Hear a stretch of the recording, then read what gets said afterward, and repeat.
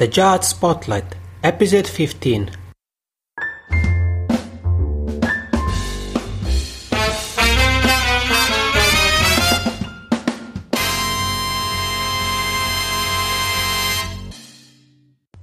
Hey everybody, what's up? Yanni Lunga from the Jazz Spotlight here, and welcome to the 15th episode of the Jazz Spotlight podcast.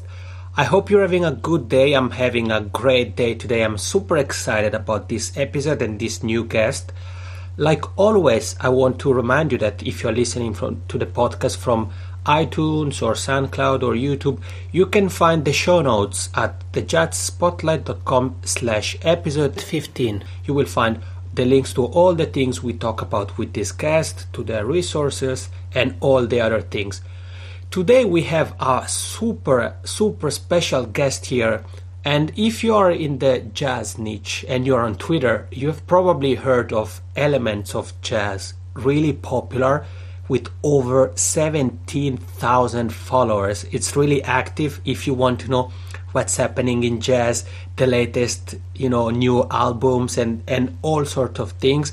That's definitely the place you want to be. It's with great pleasure that I welcome on the show Donna Mercer of elementsofjazz.com. Hey Donna, how are you today? Hey Yannick, I'm fine. How are you today? I'm fantastic. First of all, thank you so much for being on the show. You're welcome. You are so welcome. All right. Let's get started. The first question I think everyone wants to know. What is your relationship to jazz? How did you fall in love with jazz music? That's a good question. I did not grow up in a jazz household. Jazz was not played in my home. Motown was. Things like late 60s, early 70s.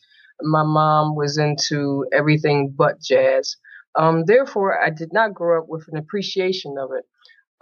As I became an adult and I started to date, a few of my ex-boyfriends exposed me to jazz, but nothing stuck. A very, very good friend of mine,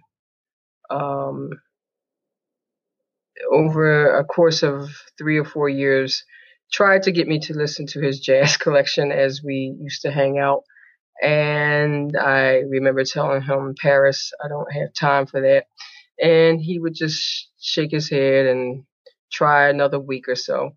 But he passed away unexpectedly in October of 2006.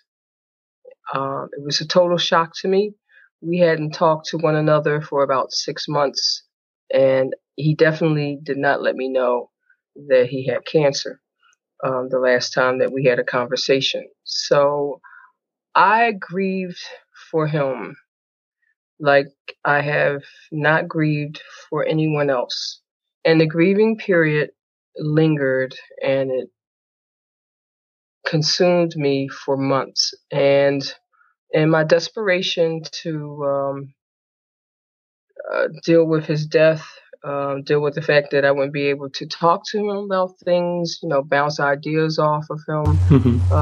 One day I came up with this grand idea as I was once again crying. I said to myself, well, maybe I'll feel better if I start to listen to the music that he wanted me to listen to.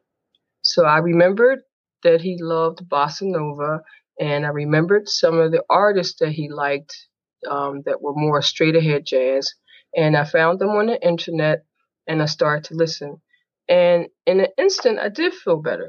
The grief subsided for the moments that I was listening to it. So the next listening period was the next day, and I felt better. I felt like he was still around me, like his presence was there.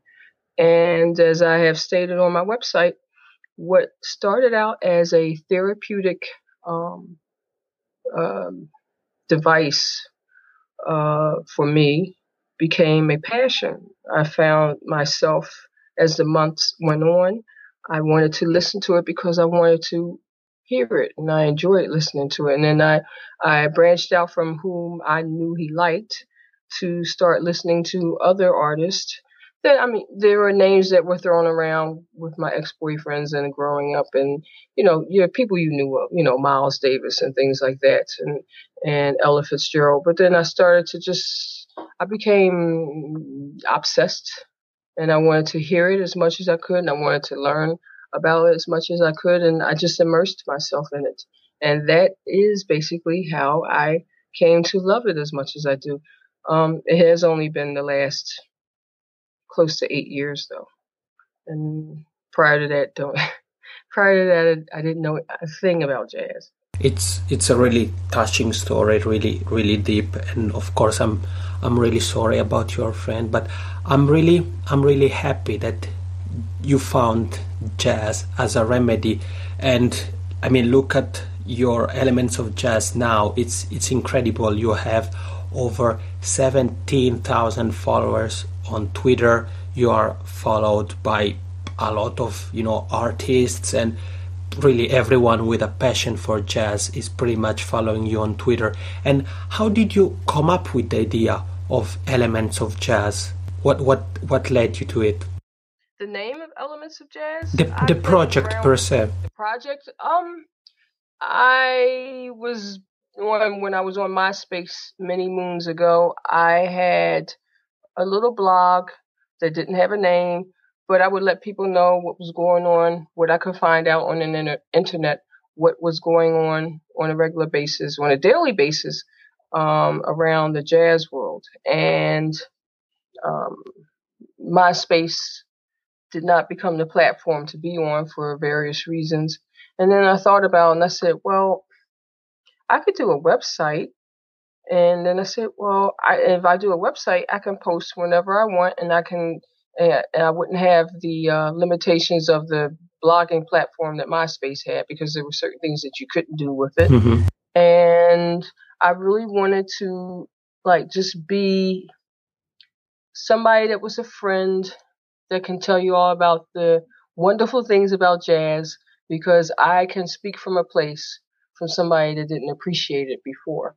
So that really was the impetus for Elements of Jazz. Plus, I wanted to honor Paris. I wanted something that would be there because of him. And that's primarily the inspiration for Elements of Jazz. Mm-hmm. And do you remember, because we have so much to talk about today. We have elementsofjazz.com, which is a Grammy blog, and then we have Twitter. So Donna will tell us about both, and she will also give out advice, especially for Twitter, because Twitter is your social media of choice. Is that correct? Yes, Twitter is my social media of choice. Mm-hmm. Facebook is secondary. Okay, and you are, I see that from your website that you are still using Facebook and you have YouTube, but Twitter, it's where you're more active the most. Yes, that is correct. Mm-hmm. Okay, and let's start with elementsofjazz.com. So you switched and you started officially with your blog. What are the first things you wrote about? Do you still remember? The first things that I wrote about in 2010 March. Well, I remember this wasn't something I wrote. NPR here in the United States is National Public Broadcasting. It's to me is a pretty big deal. I mean, some people may not think so, but they actually interviewed me when I launched the website because they had followed me on Twitter and they wanted to know who this woman was that tweeted about jazz 24 hours a day, 7 days a week. So they coincide their publishing or the uploading of the interview the first week that I was live, which I thought was really nice. And I think if I remember correctly, maybe I didn't do it, but it was also around the time that Christian Scott was releasing his album Yesterday You Said Today.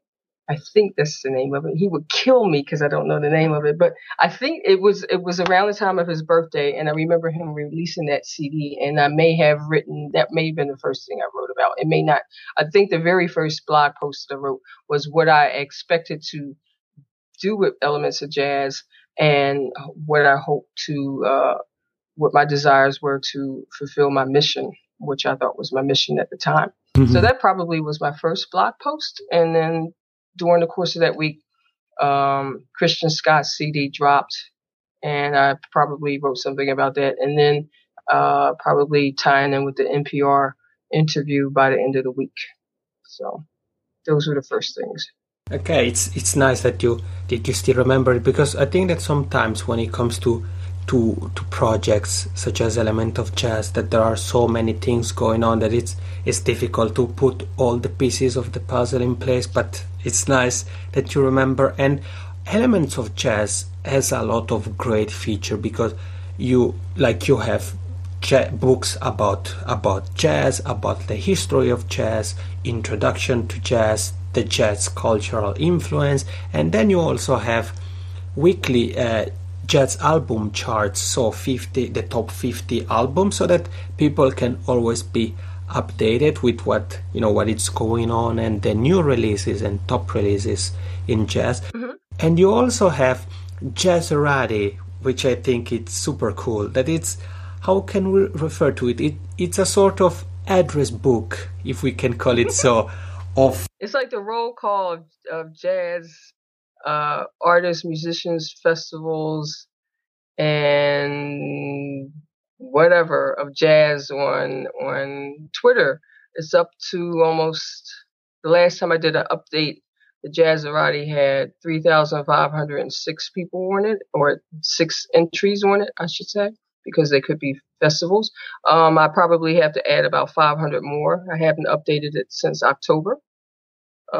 So it's like the roll call of jazz, all of jazz on Twitter. It's crazy. I mean, it's incredible. Like to know that there is a place, elementsofjazz.com.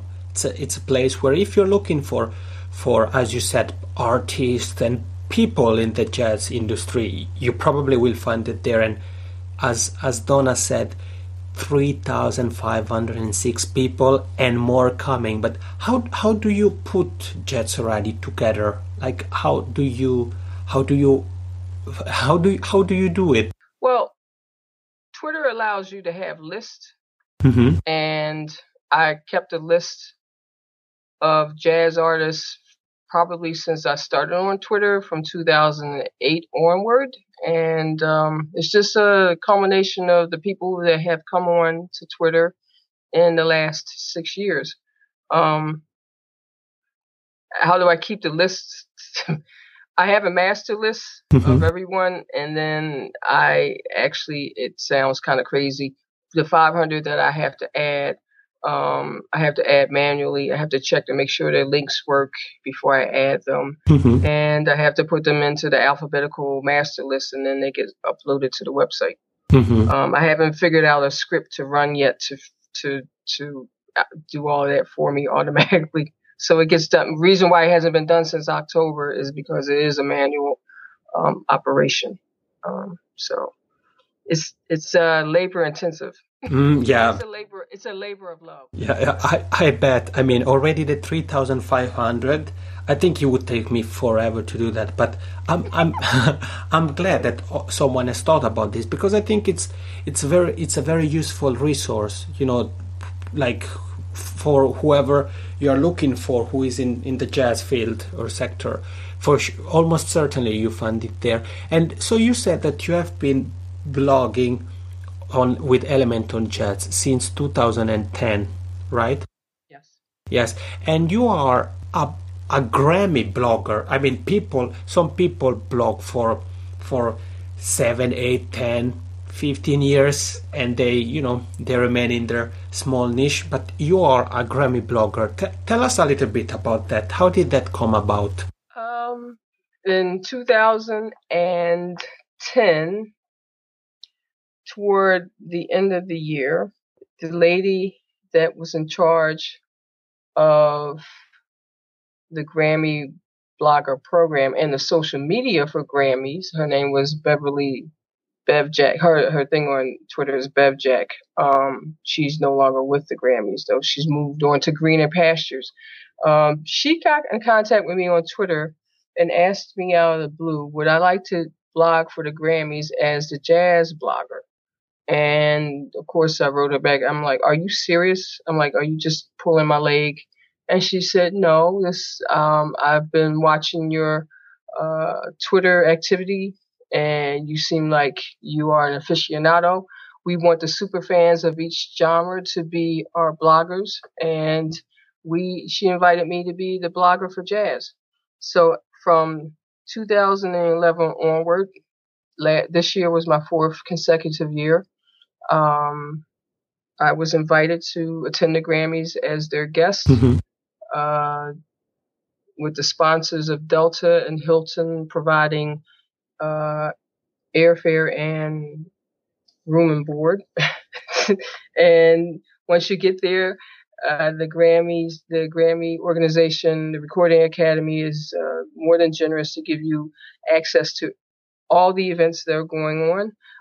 They just want you to be there, be present, represent them well on social media, and cover the events that they assign you. Jazz doesn't have as many events there as, say, pop music, but there are things that we do get to enjoy every year. And that's how I got to be. They found me on Twitter. I mean, it's amazing as it sounds. I was found on Twitter. I think that's fantastic. And just to think about your story for a moment, like growing up listening to Motown and other genres, but not jazz, and then you had this very dear friend of yours that tried to pull you into jazz and that you weren't interested, and now you have your website, you are a Grammy blogger, and you have this incredible community of Twitter followers, over 17,000, and you have over 600,000 tweets. Those numbers are incredible.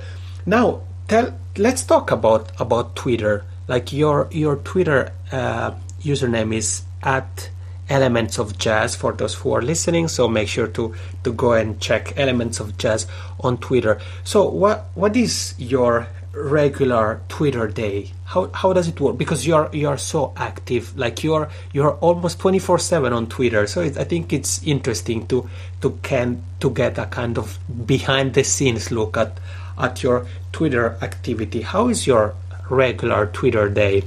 My regular Twitter day normally starts in the evening when I come home from my full-time job. And it depends on what I've received email-wise. It depends on what I've seen on my stream, my timeline, I should say. My timelines on Twitter. I use Hootsuite. I break down my 17,000 followers into maybe, I think it's 19 columns that I use to keep track of what everybody is doing. And the retweets typically, they may happen when I'm at work, but mostly the retweeting occurs when I get home.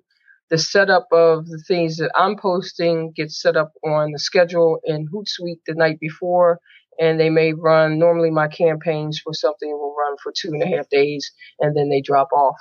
If it's something that I posted to the website. I typically don't adhere to some of the supported ideas of tweeting at certain times of day, because my audience is international. It's not just the United States. So I tend to tweet in 6-hour intervals, and the original tweet will go out 6 hours later, a retweet will go out, and they'll go on rotation for 2.5 days. That may seem kind of heavy-handed, but as I mentioned, a lot of my followers, my staunch followers, are non-US based. So they could be in Australia, they could be in Japan, they could be in Europe.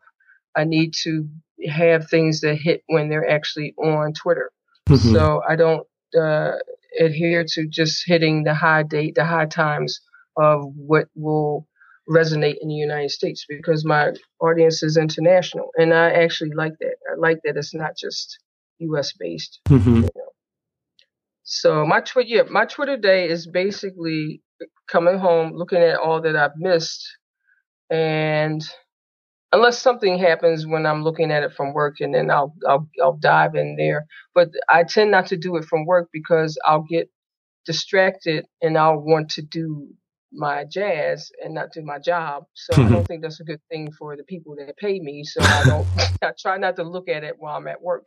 So as soon as I come home though, I wake my computer up as soon as I take my jacket off, and maybe sometimes even before I take my jacket off, I check Hootsuite to see what's going on. And, I get in there and I get down and dirty and I work for a couple hours.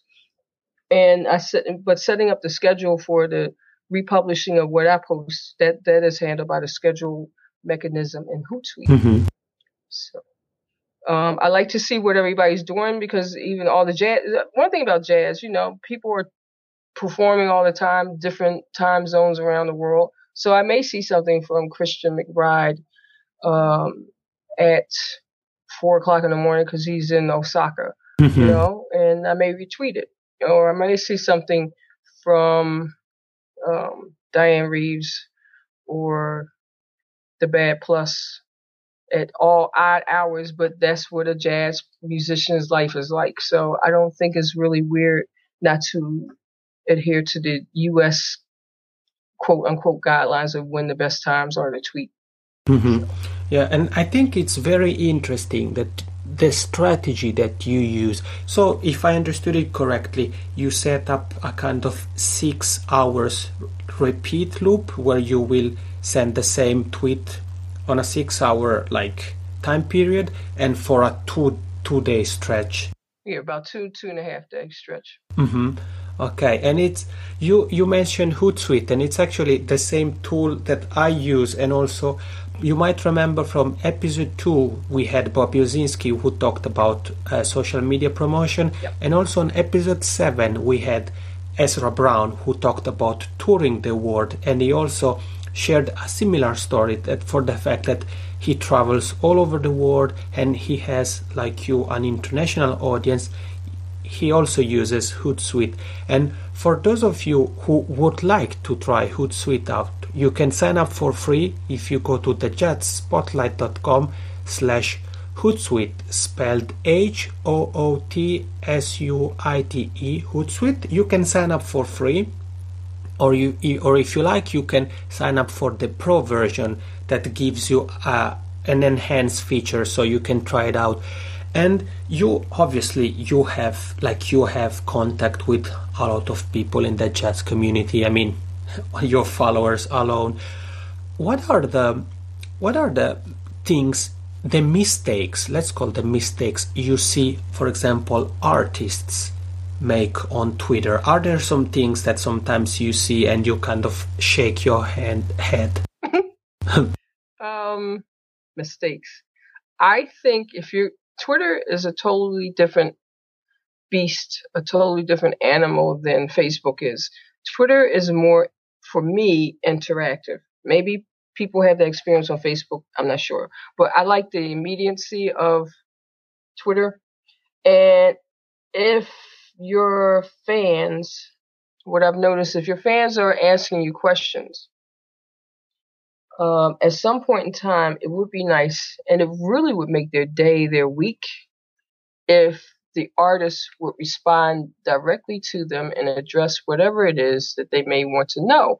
And I think that really makes it a personal relationship between the artist and their fans. Now, I know some people, most artists don't have time to do that, but I used to handle accounts for a couple of musicians, and I would say to them, it really would be nice if you would just go on here 15 minutes a day, scan through your tweets that you've gotten overnight, and just shoot an answer back to them. I said, you have no idea how much goodwill that would impart, not just with that fan, but the other fans that are following you.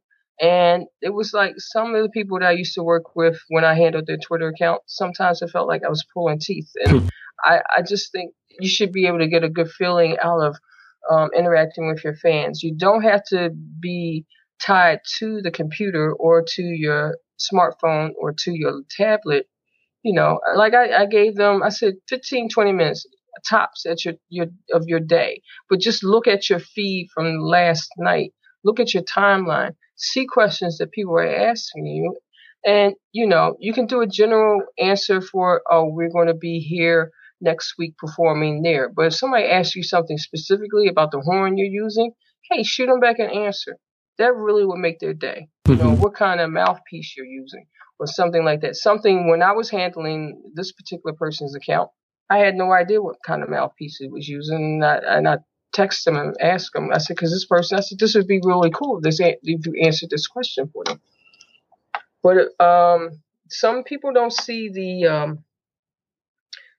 I don't want to say the wisdom in interacting with their fans on there.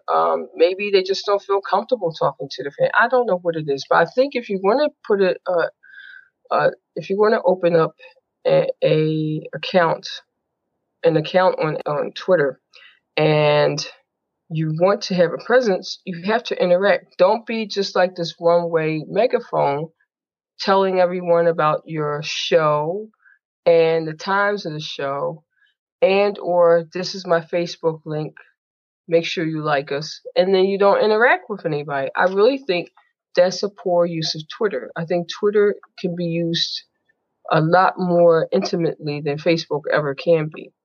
And that's just my opinion. Another thing is don't let your Twitter account go inactive. Tweet something on it. Don't have an account that you haven't used for like 2 years. That makes no sense to me. And then all of a sudden you want everybody to come to your shows, but you haven't been interacting with anybody. They don't know what's going on. They don't even know you're working on a new project. But now all of a sudden it's like, oh yeah, this dropped last year, and nobody knows. Because with jazz, the press is not out there covering it. It's not like Beyonce dropping her album. It's like you got to get to know your people on the ground level. You got to it's not that difficult. People make things more harder and more bigger than what they are. That's the biggest thing that I see, that the artist, no matter how big or how small they are, particularly in jazz, they just do not interact with the people that love them and want to get to know them better. I think that's an opportunity that's missed. And I agree, and I think that sometimes we kind of forget the social aspect of social media. So like you said, if someone asks you something, try to answer whenever you can. And I think that tools like Hootsuite really help in this sense, because you can schedule tweets, and like you said, especially if you have an international audience, Hootsuite lets you being in contact with everybody at the most appropriate time for them, and most importantly, it also helps you to make sure that your account is active. So no matter how long you're actually on Twitter, you could spend 1 hour per week, but in that hour you schedule your tweets for the upcoming week, for example. I really like that, and I think that I agree with you about this, about the social aspect. And I think that in some way jazz festivals, for example, approach Twitter and use Twitter already in a different way. I think they're somehow more personable in a way compared to some other artists. But are there things that you see that jazz festivals and also jazz venues are missing out on Twitter, or in the way they use Twitter? From one observation I know about, or I've made about festivals, anybody's festivals, I never know about them until they're either the week of or they have just passed. And I don't know why that is, because I follow everybody, but they don't seem to do a lot of promotion. The only ones that I can say I can speak clearly about, Java Jazz International over in Indonesia. They do a lot of beforehand tweeting. I know when it's going to happen. I know what's going on in Jakarta. I know the lineup, but I can't say that anyone else's jazz festival sticks out to me on Twitter. But I always know when Java is coming up because Java does a great job of promoting themselves and letting you know exactly what's going on and when it's going on. I have to correct myself. There's the jazz festival coming up in South Africa right now that they're doing a better job this year, a much better job this year than they did last year about letting you know who's going to be there and when it's going to happen. So those two festivals are doing a really good job. The other ones, there are hundreds of jazz festivals around the world, maybe even thousands, little ones, maybe a day long or whatever, but I don't know. And I follow a lot of festivals on Twitter, and I don't know what's going on with them. It's a shame I have to go and look to find out, oh, did the festival happen already? Oh, it did happen. Rochester International Jazz Festival does a nice job of letting people know what's going on Twitter. But those are the exceptions. And people may complain that I didn't name their jazz festival, but I'm pretty active on there. And like I said, I may have 17 or 19 columns that I have to maintain to see where everybody is. But if you're only tweeting it once and I miss it, that's not helping me help you, and it's not helping your fans find out what's going on. You can't just tweet once. You got to tweet at least. You don't have to tweet as frequently as me, but you should tweet upcoming event. Try to do it twice a day, different times a day. Change if you want to do hashtags, do those. Change the tweet somehow so that it won't get caught up with Twitter saying you can't tweet so often. And let people know what's going on. You want more people at your shows. You want more people at your festivals. And I find out more about. That's one thing about Facebook. When there is an invitation, boom, and it stays on your calendar. I'm not saying that Twitter should go that route, but in order to compensate for the fact that there is no calendar on Twitter, they have to tweet more. That's just the bottom line. One tweet is not going to do it. And maybe that's what they're doing, and that's why I'm not seeing it. So. Yeah, I agree with you. And actually, on the Jazz Spotlight, I write about festivals and venues around the world, and I also try to follow as many festivals and clubs as possible. And sometimes I've noticed this thing that you mentioned about festivals, that they don't use their accounts that much until it's almost festival time. And the question that I often ask myself is, when I look at the account of a festival, let's say that takes place in August, and their last tweet was of August of last year. So I wonder, okay, is it so that they are still using Twitter, so they are just waiting for the new edition to start to tweet again, or have they left Twitter? It's pretty difficult. Right. And somehow it's a move that I don't really understand, for the fact that Twitter is free, and tools tools like Hootsuite are relatively easy to use, and they are not that time consuming, like I said about planning tweets or a series of tweets. It's something that one could do relatively quickly and rather easy. So I think it's something that it's a good point what you brought up to maybe for festival organizers out there. If you're listening to this episode, try to go and look at the festivals that Donna mentioned, just to see the way they are tweeting all year round, and try to do the same, because it's true that your fans want to know about you and want to know about your festival, not only when it's the festival it's actually happening, but even beforehand, because they might be interested in attending the upcoming edition, but they want to know a bit in advance, because perhaps they live in another country or another continent even, or something like this.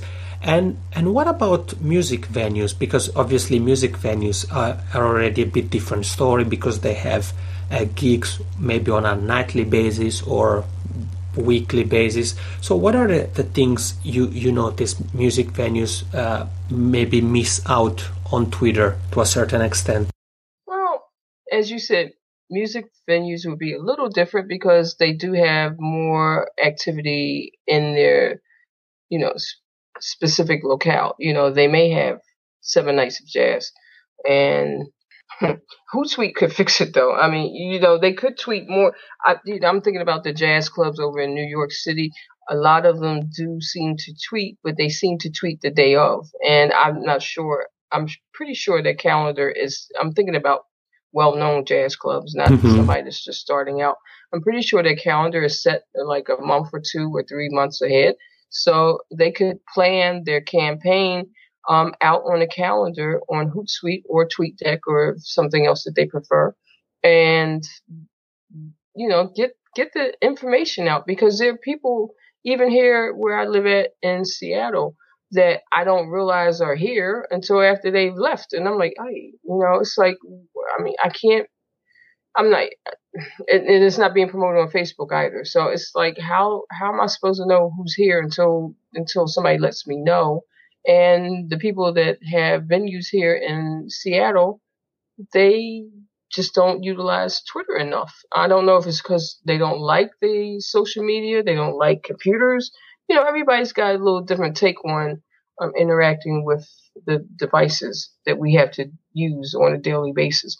But you can make it a little bit more palatable if you have a third-party application or program like I use, like Hootsuite, and it can make it a little bit more manageable. And make the tweets, another thing, I think the brevity of the tweets might overwhelm somebody because there's only 140 characters that you're allowed to use. There are programs that you can use to extend the tweet, but that, people don't really get into Twitter to that level. They don't know that those things exist. So they may not know how to be concise in what they're trying to say, but these are the skills that are not hard to develop. And I think it really would help, all genres, not just jazz. If people just know, you can convey to them succinctly what it is that's going on your stages. I think that just would help everybody all around.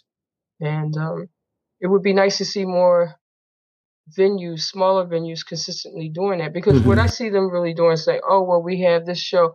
Don't forget to get your tickets for this show tonight. Okay, well, who's on the show? You don't. And like I said, I know 140 characters is a lot, but you can say, you can feature one artist in each tweet. You don't have to try to put your whole bill, because there is a club that I'm thinking about in New York. They try to put their whole bill. They have they'll have a 9:30 set and a 7:30, 9:30, and a midnight set, and they try to put all of the artists all in one tweet. And I'm like, that's doing you a disservice, and that's doing the artist a disservice. You should do one tweet for each set so that the people will know who's performing and how much the tickets are, if you want to put that in a tweet. Little things like that. But that's just me, No,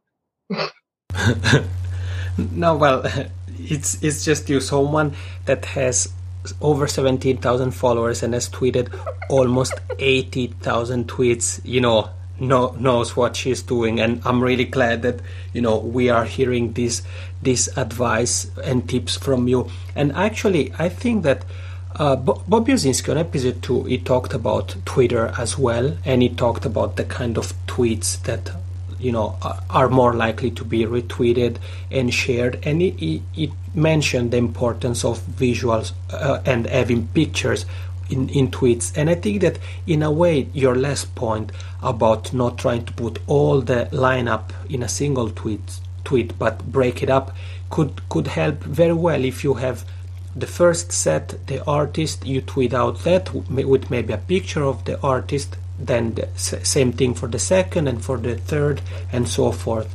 And going back to what you said about the kind of informing people, so that often happens that one knows about a gig only the same day or even the day after, which is not good. I think that something that music venues could do, and it's really easy, could be, for example, to tweet during the weekend, and maybe on Monday the weekly schedule, let's say, or even the monthly schedule, obviously breaking up with tweets, because I think it's really good. And there are some jazz venues that do this, that maybe they even create some kind of calendar or some PDF. But if one doesn't have the time or resources to do that, I think that one could easily do it with Twitter, to send out a few tweets and repeat them a couple of times during the day, so that people know what happens or what's gonna happen during that week or during the upcoming month. So I totally agree, and again, I really recommend to those who are using only Twitter to try out things like Hootsuite or even TweetDeck that you mentioned. And now I want to ask you about let's stay on Twitter, and about artists, festivals and venues that are maybe using social media but are not using Twitter. What do you think they are missing out by not using Twitter or by not being on Twitter in terms of online promotion? As I mentioned earlier, I like the immediacy of Twitter. Twitter to me seems more alive than any other social media platform, including Google Plus, the various other platforms that exist out there, like the Facebook and the other. I'm drawing a blank right now, but I see it in my mind. I believe that if an artist could because you can incorporate, if you just want to be Facebook heavy, you still can incorporate feeding Facebook and Twitter from Hootsuite if you want to do that. I think you get a different type of user when you interact with people on Twitter than you get when you interact on Facebook. I'm not saying one audience is better than the other, but I think you're addressing two different types of audiences. And people may not gravitate toward Facebook. Twitter is loved. All its quirks and shortcomings that people may feel that it has, it is a loved platform. It's a beloved platform, and it would behoove people to think about giving it a little bit more love in their social media campaign. I just think the way that the music industry is now, you are in charge of your destiny more so now than ever in the past, because the record labels do still exist, but they don't wield as nearly as much power as they used to because of the immediacy of being able to download from artist's website or to check them out on YouTube. They're not the puppeteers anymore. You really can make an impression and a connection with your fans like never before, and you don't have to spend a lot of money. So the fact that you may not have a presence on Twitter, I think, and not an active presence, is not one thing just to have the account. You got to have an active presence. And like I said, 15 minutes out of your day. And really, that's all you should be giving to Facebook too. But people get dragged into Facebook with all this other nonsense that goes on your feed, which, that doesn't keep you focused on what it is that you're doing. You're trying to present your music to people that may appreciate it, and you want them to come see you, and you want to enhance their world, and your world will be enhanced by them loving your music and letting others know about it. Twitter is just another avenue that I think is a valid avenue that artists should embrace. It's a different kind of avenue, though. It is not, you can't run off at the mouth like you do on Facebook and talk about things that are not important.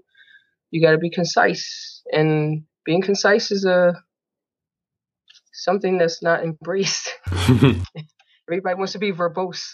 But that's why I like Twitter, because you can't, even when people go on a rant, they can only go on a rant for so much because they get tired of the 140 character limit. I mean, they say what they have to say, but because of the activity on my feed, it doesn't stay up there for very long. So you can rant and then it moves on, and I've moved on, and all is well in the world. So I think Twitter is valid in the sense that you will get a different type of listening fan, somebody that may really be hardcore, and not just a passing fan, and not just jumping on the wagon as they may appear on other social medias platforms. I just think it's really special, and a lot of interesting and special things have happened to me because of Twitter. So it's still that one-on-one connection with humans, and we all have emotions, and we all like to feel connected. No matter what people say, we still like to feel connected. And I think there's an intimacy on Twitter that doesn't exist anywhere else on social media, to the level that it does. I mean, it's a huge platform. It's huge. Yeah, that's true. And I as we speak, I was scanning through your followers, and it's just unbelievable because Elements of Jazz is followed by pretty much all the major jazz clubs, festivals, publications, and websites that write about jazz. And it's clear that your formula, it's a success formula. Your spontaneous and social interaction with your followers and your community, I think it's really a way to go, and the right way to do it. And I think that really, people, if you haven't yet, make sure to check out Elements of Jazz on Twitter, because I'm sure that there is something that you can learn from it. And let's go back to your website for a moment, because now we have talked about Twitter. You have given out some tips. What are the plans for your website? Is there something coming that you can share with us? Yes, the resurrection of Elements of Jazz and its second life will be coming in the next few months. I've decided that this is what I want to do with this part of my life, and I'm going to infuse more life into the website. I'm going to probably redesign it to a certain extent.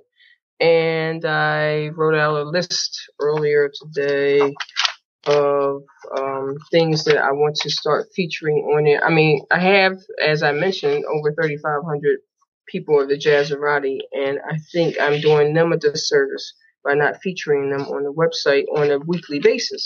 So I have 3,500 to start with. I have 500 to add. I think I will be busy for quite a long time. So I'm working on that. I am going to be focused on some other things that I wrote down today. I'm going to be more consistent with my posting, which is, paramount of you being a blogger. And there's some things, other ways I'm thinking about, ideas I'm rolling around in my head of how to actually monetize the website and to get income coming in, and possibly do something internationally, either making some sort of connections with the expanding and growing jazz-loving communities in Asia. I've talked to some people out there about possibly doing some things over in China and Korea as far as promotion and bringing artists over and stuff like that. So there are a couple different directions that I am going to go into, because now I realize, after some long reflection over a long Memorial Day weekend holiday here in America, that I need to do this because this brings me joy. So can't give you anything concrete yet. Yeah, but you have a lot on your plate, a lot of great things coming up, and it's great to know that you have so many exciting things coming up, because what you're doing, it's just incredible. And I'm sure that many people agree with me that your contribution to the jazz community and to all those who love jazz is incredible. And I would like to ask you, since you are a blogger yourself, and because of your Twitter followers, I'm sure that you see a lot of websites. When it comes to Like we talked about Twitter for artists, for festivals, for music venues. Now let's talk for a moment about websites. What are the mistakes you see artists make online on their website? Is there something, for example, that you think they're often missing out on their websites, or? One of my pet peeves with websites for artists is that they don't keep the content up to date. You got to go to different. You got to either go to the record label if they have a record label that supports them. You have to go to the record label maybe to find a new schedule. You have to go to this place, maybe Facebook, to find the new album information. It would be nice if you do have web presence on a website to have all of that stuff up to date. Why? Because it would be nice to be able to like quickly gather all that information if I wanted to do a post on you. Also, as the gentleman mentioned in episode 2 of your podcast, it would be nice to have the promo content available, such as photos that you may want. A press kit. Well, it's not called a press kit, but the electronic press kit, the EPK. It would be nice if those were made available. I'm not saying that the stuff has to be high budget kind of stuff, but it'd be nice to be able to go to certain areas on each artist's website and be able to, copy and paste what I need so I can work on it, look at it, figure out how I want to present them on the website. That would make everyone's job easier as a blogger. And I know if an artist is responsible for presenting and creating music and touring and doing all that, they probably do not have the time to maintain their website, so they may want to farm that out to somebody. And I'm not sure if that's something that any of the artists have considered. I'm not saying all artists do that, but it seems to me when I do go to a website, something is missing. The new schedule is not there. The new content is not there. Nothing's been updated since the last album. And I know you have to be working on something. Just let people know what you're doing, And that's, if you want to have a website, please do that, because everybody doesn't go on Facebook and everybody can't find you on Facebook, or they don't have the time to go on Facebook. Normally on that page about you on the Facebook page doesn't give you the ability to present what it is that you're doing right now in everybody's face. You got to go looking for it. So if it's on your website, it's under your control, and I can just click on it, and I'm like, oh, I can go here for press information. I can go here for sound files if needed. It would be really nice. EPK somewhere. It would be really nice. Who to contact if that information isn't available, that kind of information. Who your publicist is. I deal with a lot of publicists, so I don't have to. I have other resources of how to get information, but it would be nice just to go on somebody's website, anybody's website that's a musician or artist or a vocalist, and be able to just get that at a moment's notice. Another thing I would like to complain about is all artists don't have a website. I don't understand that. I really can't put my head around it. There's no excuse for any artist, no matter what their budget, not to have a website. It could be just a one-page website, but have something out there about yourself, what you play, what you sing, what you've done, and some photos, possibly some YouTube videos. Tag them. Let somebody know what's going on. We got to know that you're out there. I had a housemate when I first moved here to Seattle. He just put out a CD, and I asked him, I texted him, I said, where's your bio at, or where's your bio information at on the web? And he says, not out there. I'm like, all right. I'm like, okay. I'm like, how? And so I got to get him to write me something up manually, because he doesn't spend a lot of time on the internet. I'm like, this is ridiculous. You've been playing for 30 years and none of your information is on the website. I mean, nobody's website. You don't even have a page. And he said, no. So, and I love his new CD, and I wanted to hand it off to somebody in Europe, but England actually. And I can't, because they're going to say, well, where's his bio? And I'm like, I can vouch for him, but Yeah. No, I think you brought up a couple of very interesting points, and like, yeah, I also, to be honest with you, I don't get why people don't have a website. I mean, I think that today it's relatively easy to have a website and build a website, even without any programming skills. There are plenty of platforms like WordPress, Squarespace, Weebly, really, where it's relatively easy to set up a website and one doesn't have to do much. And Ezra Brown on episode 7, he also talked about his website and for the fact that he's traveling quite a lot and he doesn't always have his computer with him but only his smartphone. He was talking about the Twitter, Facebook, Instagram integration with the website, so that even though he doesn't post actual posts every week, his website is really active, because when he shares, for example, pictures of his latest gig on Facebook, they are also showed on his website, so that his fans that visit his website are still getting, updated with what he's doing and what is going on. So I think it's very easy to build a website, and like you said, it's important that once you have a website, same with Twitter, Facebook, and pretty much all other social media, to keep them updated. So to make sure to have updated content, what Ezra Brown does is a way. There are many ways. You can hire someone to post for you. You can do that yourself if you like. Just make sure to find some time, first of all, to build a website if you don't have a website yet.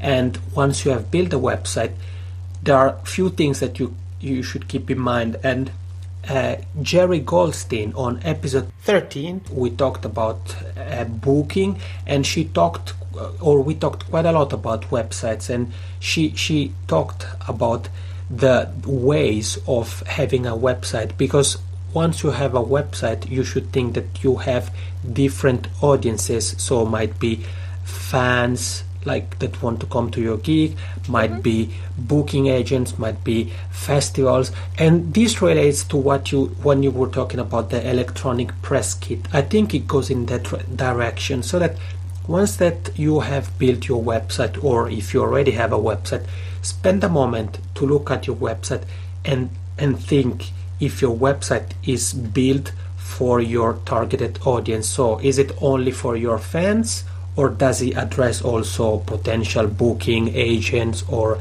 festival music venues? I think that these things are really important.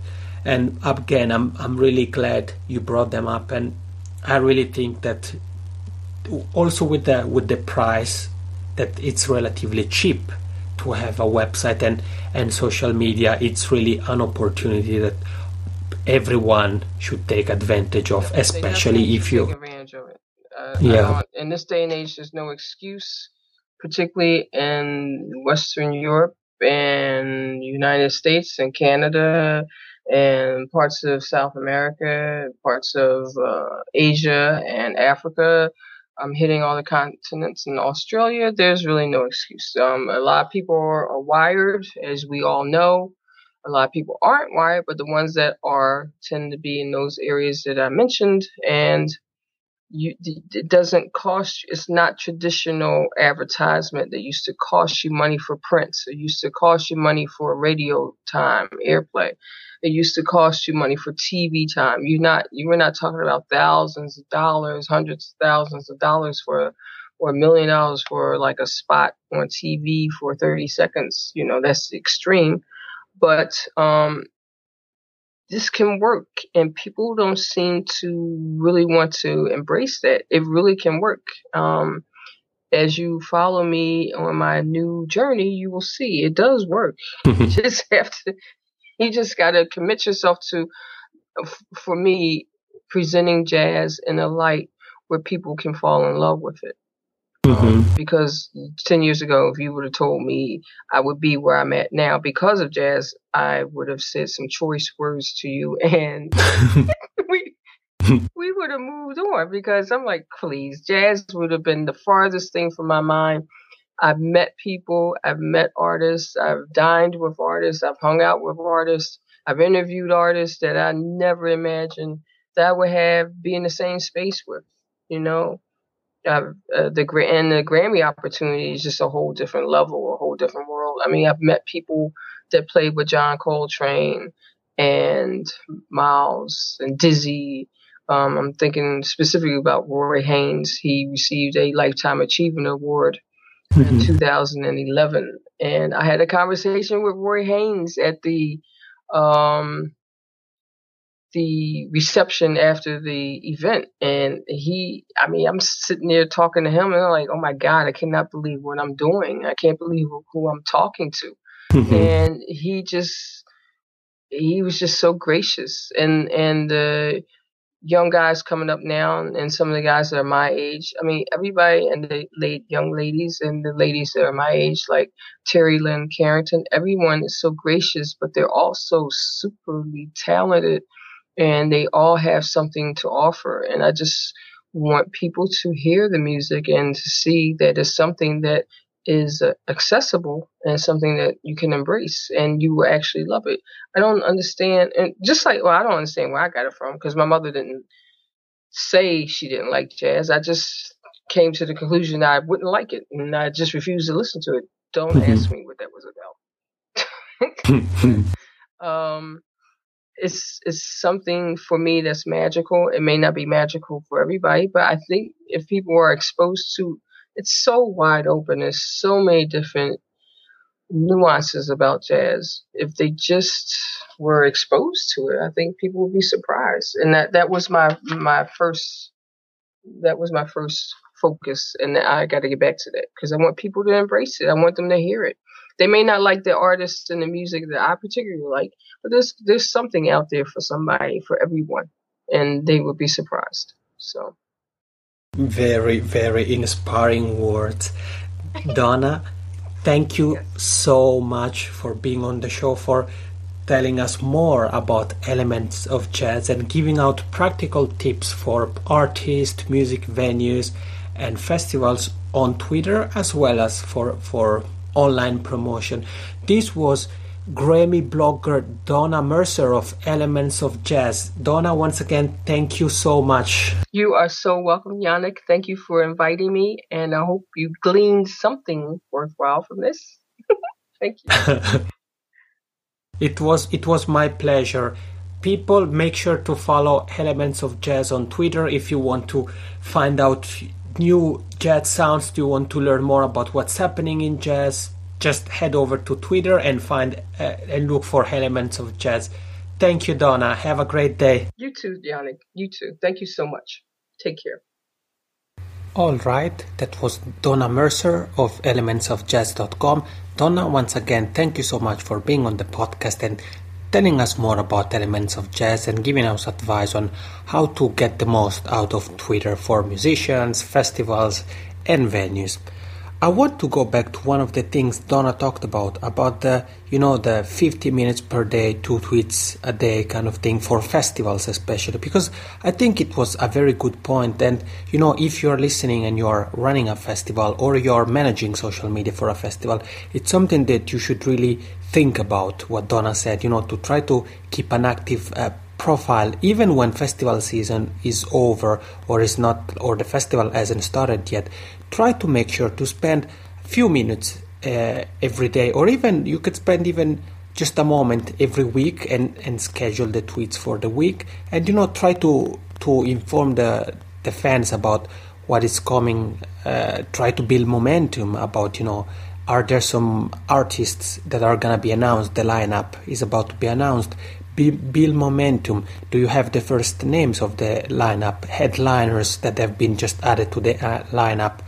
Do that, talk about those, because there is plenty of people who would like to learn more about the festival and are just waiting for that.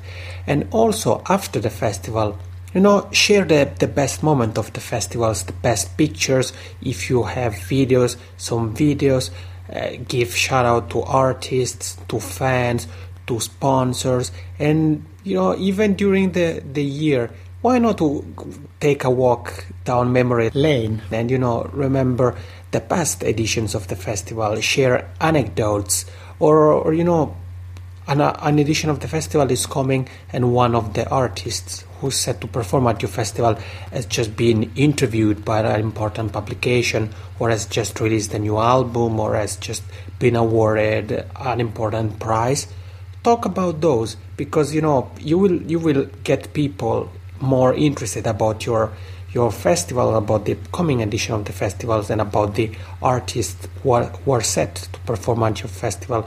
So just like Donna said, try to be active and don't tweet. If your festival is a week, for example, in August, don't just tweet during that week and then wait for a year and then start to tweet again.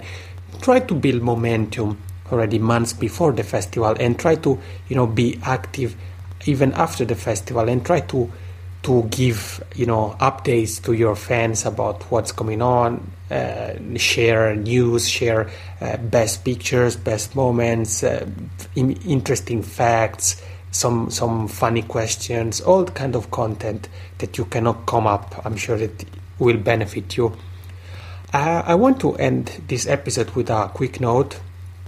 As I said last week, I'm about to leave for the Pori Jazz Festival in Pori, Finland, and I have a surprise for you, because next week there's gonna be a special edition of the Jazz Spotlight podcast. If you've been following the podcast by now, you know that it's a weekly podcast, so there is a new episode every week. But next week is a special week, and there is gonna be a daily edition of the podcast with special guests every day from Monday to Friday. So make sure to go to thejazzspotlight.com/podcast every day to get updates about who the guest or guests of the day are. I won't anticipate you any name. I can just tell you that some of the guests are probably artists that you have been listening to and that you probably also like. So make sure to next week, every day from Monday to Friday, to go to thejazzspotlight.com/podcast for the special edition of the Jazz Spotlight podcast with interviews from the Pori Jazz Festival. I'm Jani Lunga, and this is the Jazz Spotlight podcast. Like always, I would like to thank you for listening, and I wish you a great day.